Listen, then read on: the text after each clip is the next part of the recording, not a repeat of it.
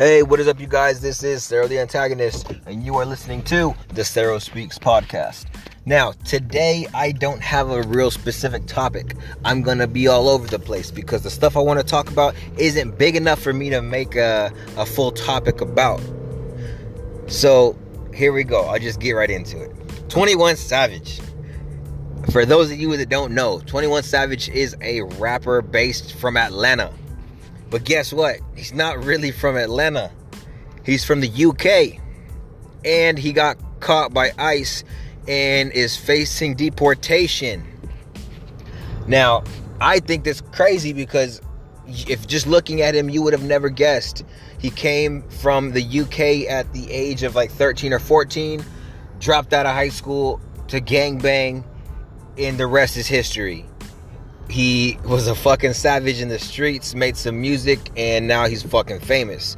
Now, me and my wife had a little discussion about this last night because, we're Hispanic, we're Mexicans, we have family and friends that are not of this country. And our opinion is based off of the deportation thing. Her opinion is more or less, it's a pretty unfair if because he has money and because he has status, if he does not get deported. Does that mean we want him to get deported? No, we just want equality, or she just wants equality, more or less. She wants things to be fair. She doesn't want rich and famous people to get passes while children that have been here since they were young are getting deported. Now, my outlook was that she actually knew more about this topic than I did, so I wasn't really too knowledgeable. But my outlook, before I knew the case, if there's a lot of times when kids are brought to this country tiny, when they're 3 or 4 years old, and this is all they know, and then they get older, and now, hey, you're not from here, you're going to get deported back to a country you've never been to. I think that's unfair. At first, I thought that could have been the case with 21 Savage. She corrected me. I was wrong. He's been here since he was like 13, 14, 15. I don't really know the exact age. But guess what? He knew. And he could have went back, or he could have at least, now that he had money, made the effort to legalize himself the right way. So it's really up in the air. This deportation situation is not black and white. There's so many variables to it. But now, on to the next topic. Tekashi motherfucking 6ix9ine. He's snitching. So apparently he made a deal. He's cooperating with the feds. But based off of what most people are saying, it doesn't matter that he cooperates. Yeah, he probably won't get life, but he's still going to get at least 10 years. So let's see if he survives the next 10 years, because he's made a lot of enemies. A lot of fucking enemies. And guess what? A lot of these enemies he made that are not in prison have people in prison that will gladly handle 6ix9ine. You know how many gang members, how many people are going to try to make a name for themselves by saying, hey, I'm the one that shanked 6ix9ine. I'm the one that did this, then violated 6ix9ine. He's going to have a hard time, especially since he's not from the streets. He's not a real gangbanger. It was clearly stated in an interview by 50 Cent that I just listened to earlier this morning, where he says this kid is not from the streets, but he demands the attention, and it was interesting. It was an entertainment. If you've heard the song with 50 Cent, Tekashi 6ix9ine, and gosh, I cannot remember the other dude's name. The dude that was beefing with Tekashi, the real dude from New York, the gangbanger dude that came out of prison. Boys with A$AP Rocky. I don't forgot his name. But they made a song together. The first lyric that 50 said was, what was it? I am not gang. I do not gang bang. And he clearly says it in this interview. The reason he said that was because he knew that these guys were going to get wrapped up in all this racketeering shit. These RICO charges. 50 himself said he would rather get homicide charges than RICO charges. So he clearly stated in that song to let the world know that he does not gangbang. I just thought that was kind of funny. But hey, whatever. I don't think Tekashi's going to last too long.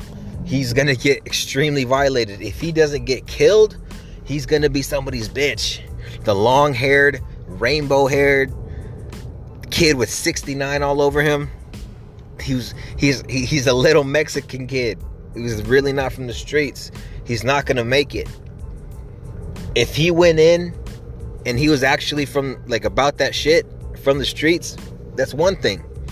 He could back it up. But if you've seen that video where Tekashi 6ix9ine, it gets confronted at the airport, he doesn't do shit. He backs the fuck up.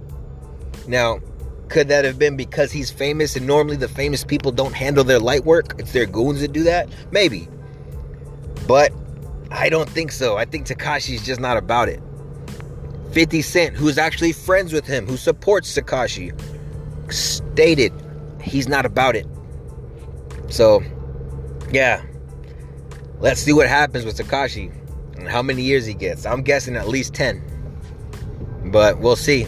It's not like he's got enough money to bail himself out. We all know he doesn't have that much in his bank account. We all seen his lifestyle.